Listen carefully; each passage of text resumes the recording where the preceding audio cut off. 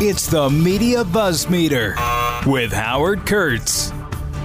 You know, my daughter asked me last night, what's your feeling about this giant ship that's stuck in the Suez Canal? And I thought for a moment, like, I don't have a friggin' position on it. I don't know what to do. Do you know what to do? It seems like it's just an enormous, almost existential mess. Welcome to the Friday edition of Media Buzz Meter. Hope you got a good weekend coming up. It's Friday. That means you get the obligatory plug for Media Buzz Sunday morning on Fox 11 Eastern. We're still putting the show together after President Biden's news conference.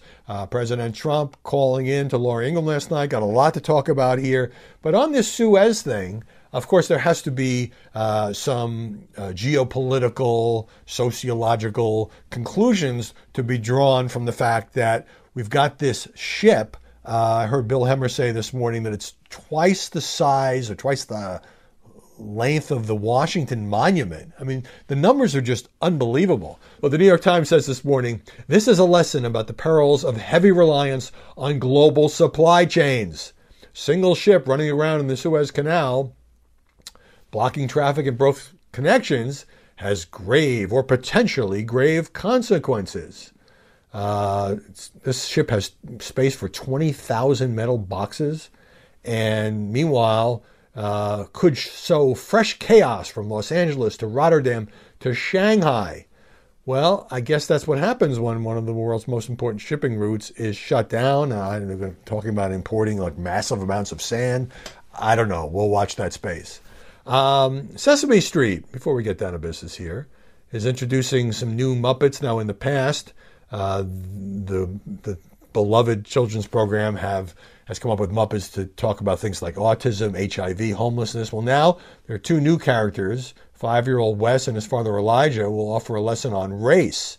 I guess you would expect that. I mean, you know, from its very beginning, back in 1969, you know, Sesame Street had a kind of a diverse cast. You know, they kind of lived in the inner city, and they were, you know, it wasn't just a bunch of white puppets.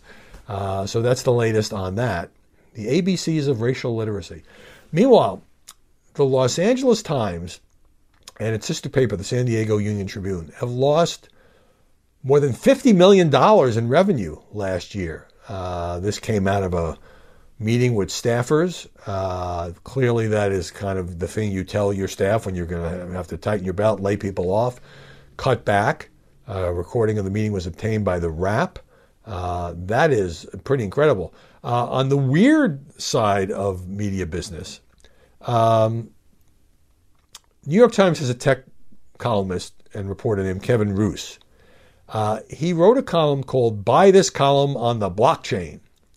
It was turned into an NFT. I would attempt to explain what an NFT is, but it's kind of hard to explain. And it was, all of a sudden, like, you go into it, everyone's supposed to know, well, NFT, I don't know. Even what it stands for, it doesn't quite capture it. Anyway, it was auctioned off on the open market for about $500,000. Wowza. This is kind of hard to get my head around. So Roose tweeted, why can't a journalist join the NFT party too? So there's been a lot of jokes about, hey, you can buy this, you can buy that. I've got a nice column here. Everybody want to buy it? All right. I want to get in to President Biden's first news conference. It lasted just over an hour. It was on in the afternoon yesterday. This wasn't one of these primetime extravaganzas, so chances are you didn't see it. You saw clips or read about it. And I got a lot of thoughts on it. First of all, it has been a mistake for some Biden critics on the right to be constantly painting him as confused, senile, doesn't know his ass from his elbow, is not going to be able to string two sentences together. Because he spoke for an hour about a lot of policies, and, you know, he basically did fine. Now, well, part of the reason he did fine had to do with the lame-ass nature of the questions reporters asked him, and I will get into that in just one moment. And look, there were times when Biden rambled, then he would stop himself and call himself out for rambling and apologize. There were times when he tripped over his words. He got into these sort of verbal cul-de-sacs. And so it wasn't like a flawless performance.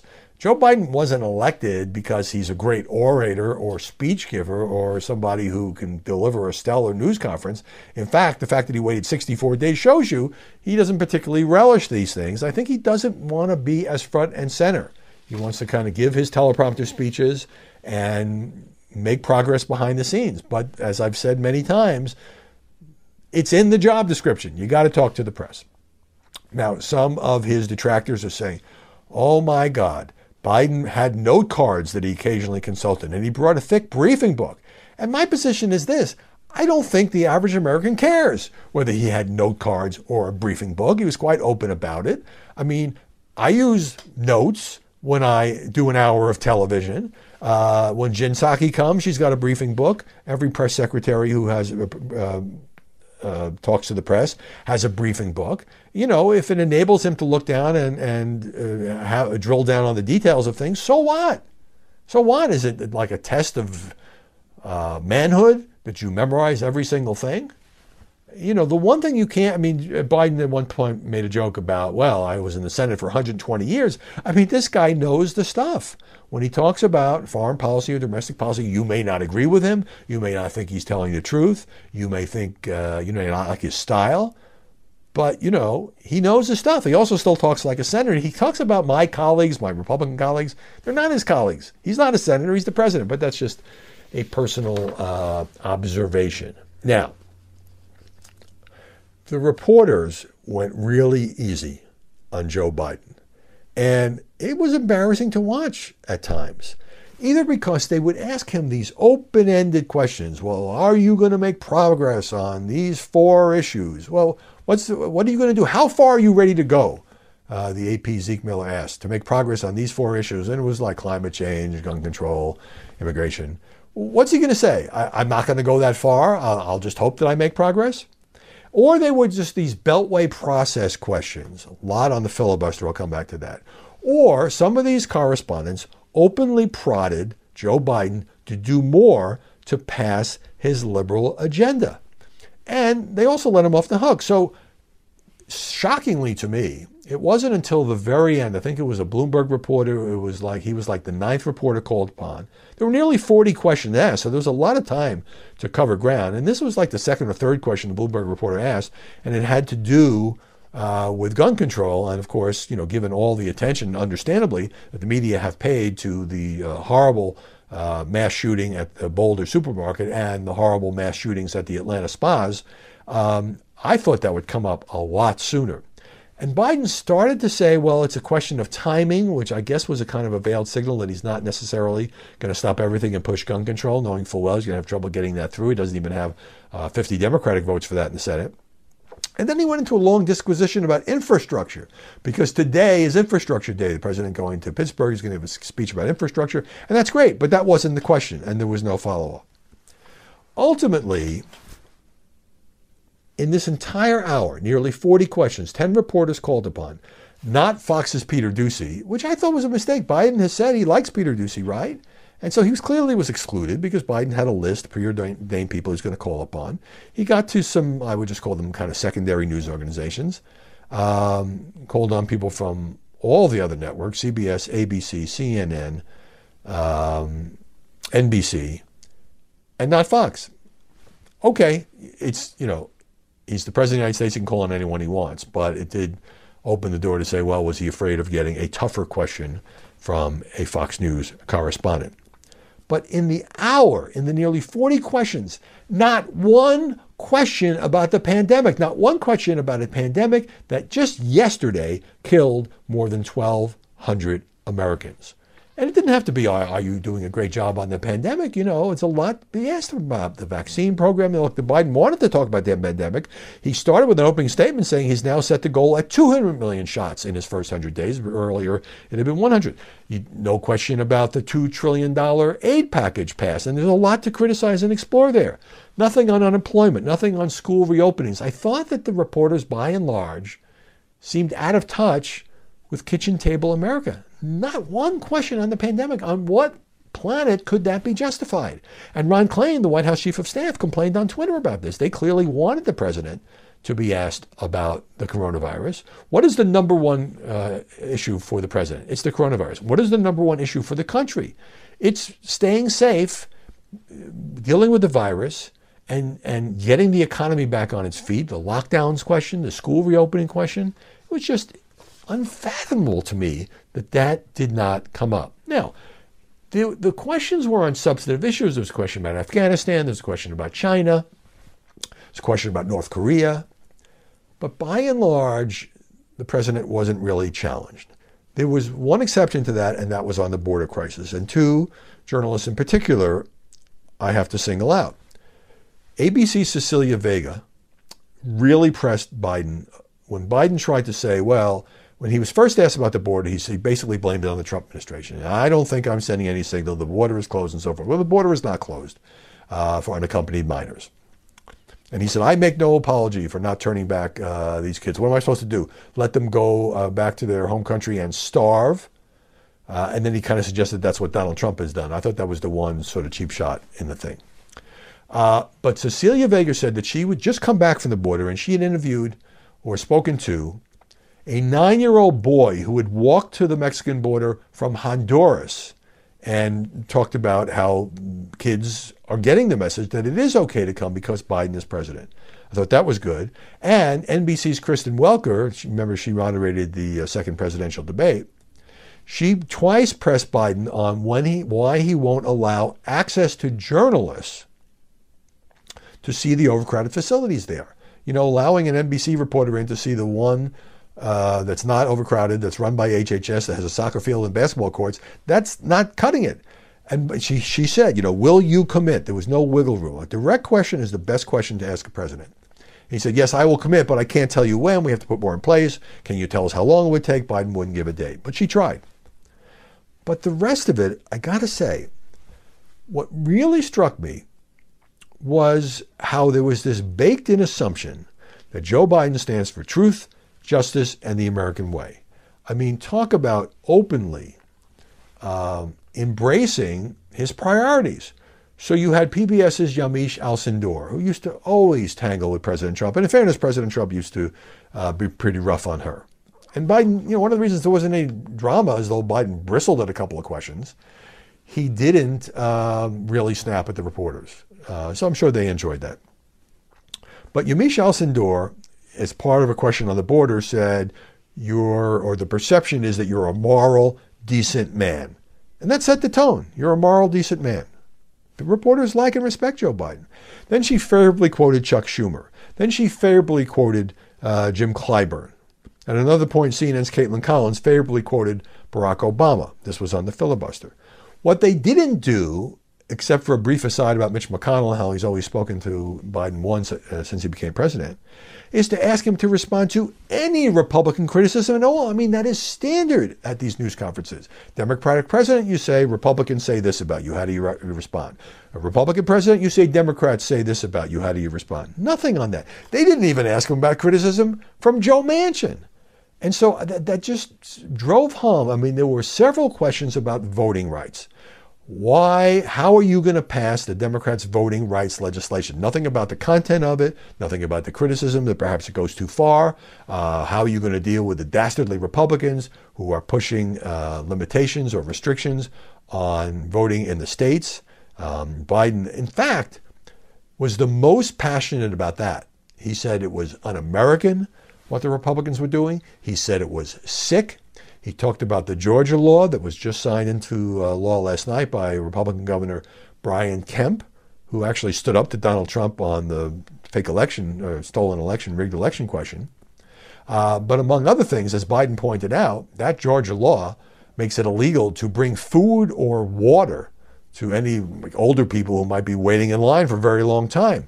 It also limits, as Biden pointed out, the voting hours on election day from 9 to 5. Well, as Biden said, if you're a working person, you can't get off work till 5 o'clock. It makes it very difficult for you to vote. So they're legitimate questions, but the tone in which the reporters ask, how are you going to get this passed? What about voting rights? What are you going to do about that? And what about the filibuster? And why don't you just get rid of it? I mean, obviously it's up to the senators, not the president, but pushing him to get rid of the filibuster so it'll be easier to push through his Democratic agenda over Republican opposition.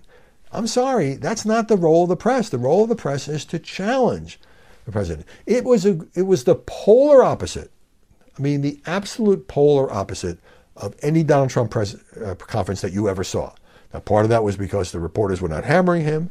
You know, when they said, how are you going to pass your priorities? Did they stand up with Trump at the beginning and say, how are you going to pass your priorities, like tax cuts and conservative judicial appointments and building a wall along the Mexican border? No, they challenged him on his priorities. That's the role of journalists. So I thought it was a pretty weak performance that did nothing to shake the reputation of the press corps as being pretty easy on the 46th president. So let's see what some other people have to say about this.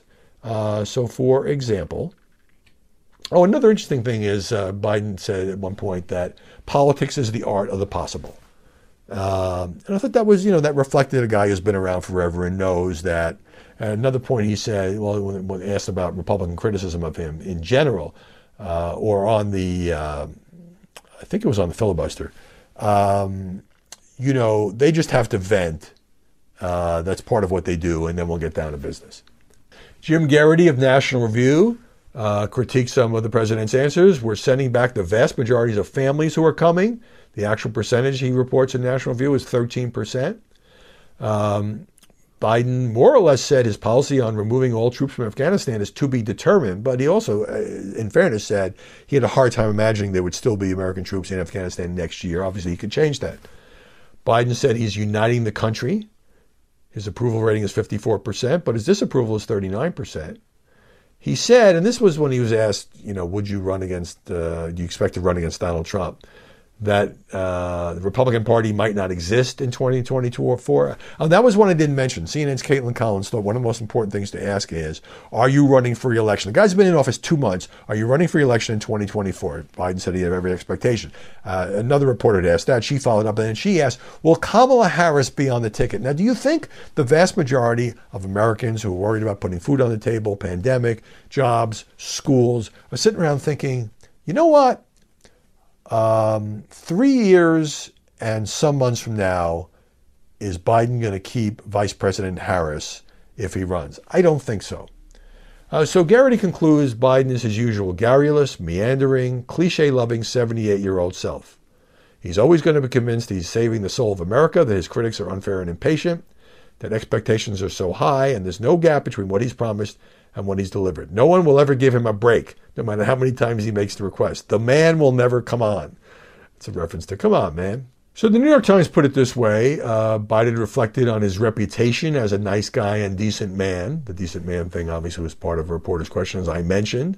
Talked about how his great-grandfather set sail on the Irish Sea to make the difficult journey to America.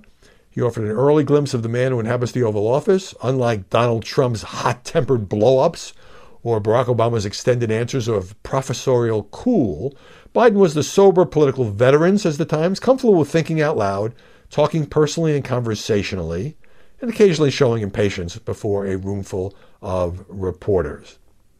Dan Balls in the Washington Post. What Biden revealed was a sense of confidence that he understands the rhythms of Washington, learned over a lifetime in the Capitol, a sense of what is and what isn't possible at any given time, what to push, and how to keep his focus on major priorities while adapting to both the crises of the moment and multiple demands for action as those arise. Call it self-confidence or call it hubris. Time will provide the answer. The president has one of the most ambitious agendas of any president in the last half century, says the Post columnist. Then he, not only on climate and the economy and the pandemic and infrastructure and immigration and voting rights, but now you have the aftermath of the shootings in Atlanta and Boulder. This is what he said when asked about Senate Republicans who say they won't take up immigration legislation. No, they have to posture for a while. They have to sort of get it out of their system. Don't go anywhere. More BuzzMeter coming your way in just a moment. Moving along here, there was some criticism, mostly on the right, about Biden had note cards. Biden brought a briefing book. I absolutely don't think a single American cares. A normal American, an average American cares about whether he brought notes or not. As I said earlier, Politico has a piece calling up some Republican senators to talk about Biden's mental acuity. Biden's fitness for office, a long-time fixation among conservatives, is dominating conversations on the right. Senator Shelley Moore Capito of West Virginia met with Biden twice. He was sharp as a tack, she says. Senator Todd Young of Indiana met with Biden on COVID. I visited with him. He seemed well prepared and well briefed for the meeting. So the people who are actually dealing with him are just not buying what some of the pundits are saying, that basically he's confused and he's reading off a teleprompter and he doesn't know what he's doing. Meanwhile, Donald Trump called in for an interview with Fox's Laura Ingraham last night, and he talked about the Capitol riot. He said his supporters at the Capitol posed zero threat, and there were people who were hugging and kissing the police. Well, there were people who posed zero threat and were just sort of part of the mob scene there. And there are other people who were physically attacking police. One Capitol policeman died, as you know.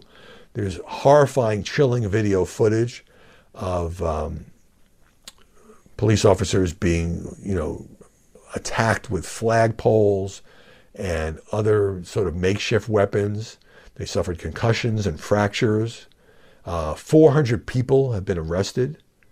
And the former president said, he said his arrested supporters were being persecuted for involvement in the violence. He did say the rioters shouldn't have done it, but then he turned to Antifa and Black Lives Matter. He said they're really dangerous and truly hate our country.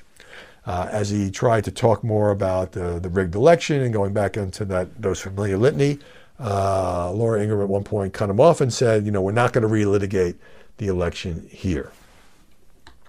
On another story, it looks like sometime in May, the Biden administration will have to make a decision on what to do with a surplus of coronavirus vaccine. Right now, I can't really think about that because I know so many people who don't fit into the priority groups who are just really anxious and in some cases even desperate to get the shots themselves.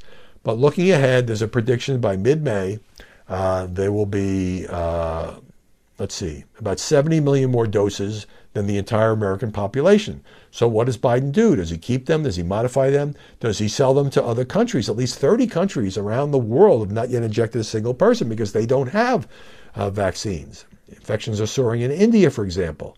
India is now holding back its dosages. The European Union is moving on emergency legislation to curb vaccine exports for 6 weeks.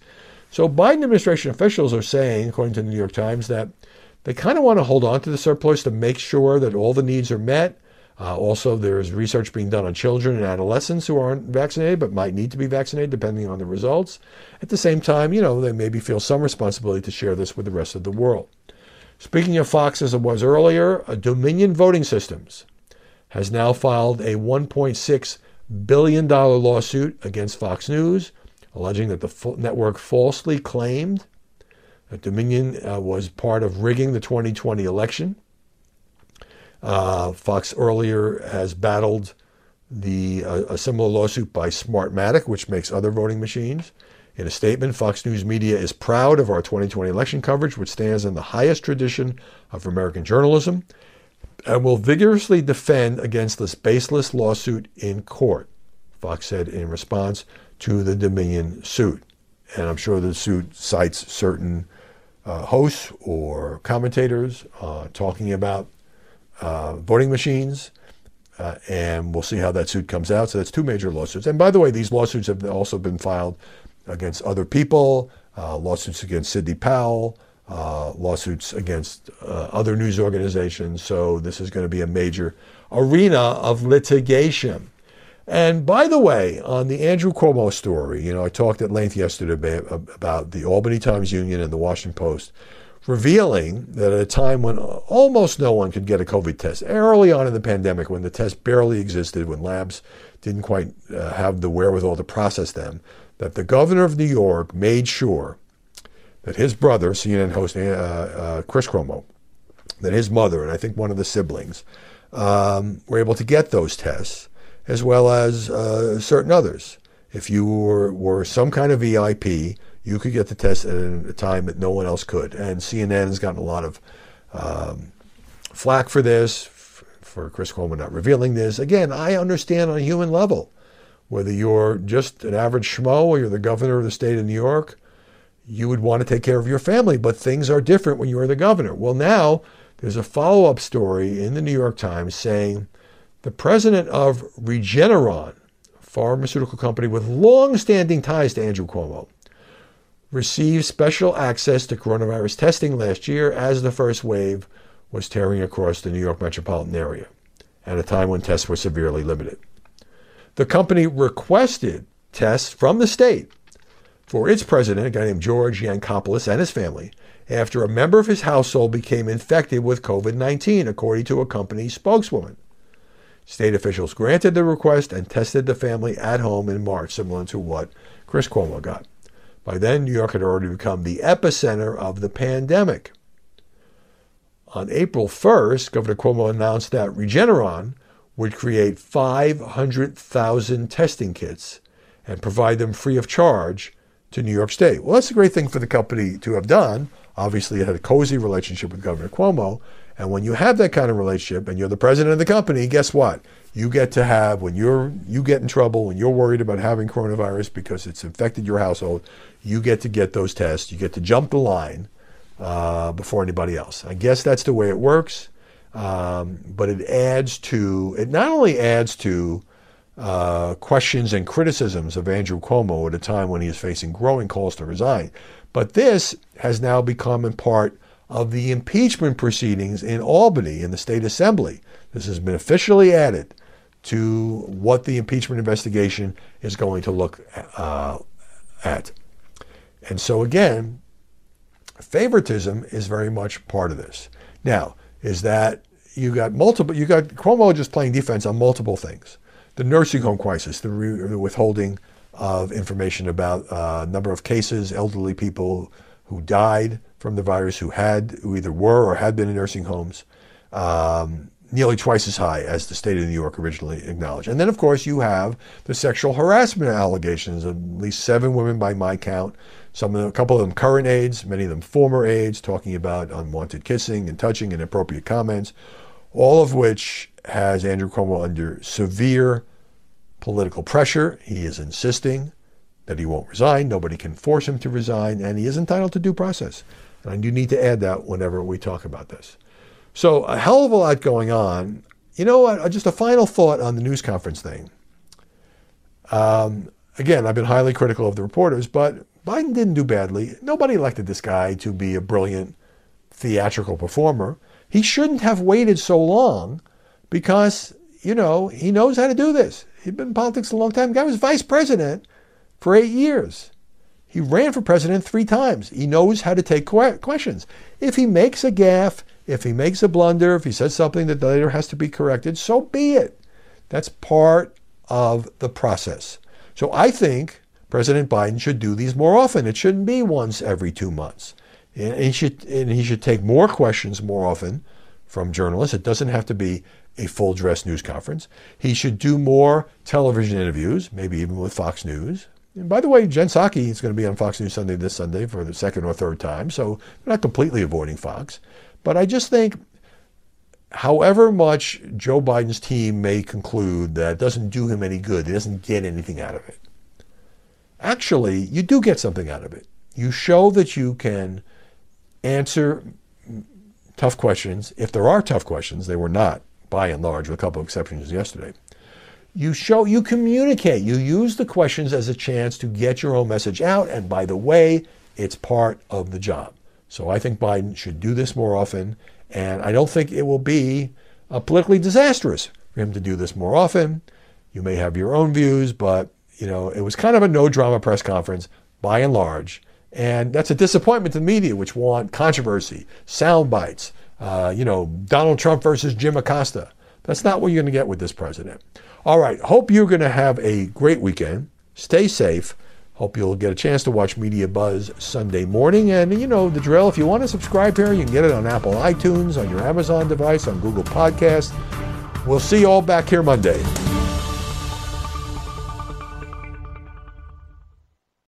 from the Fox News Podcasts Network. I'm Ben Domenech, Fox News contributor and editor of the Transom.com daily newsletter, and I'm inviting you to join a conversation every week. It's the Ben Domenech Podcast. Subscribe and listen now by going to foxnewspodcasts.com.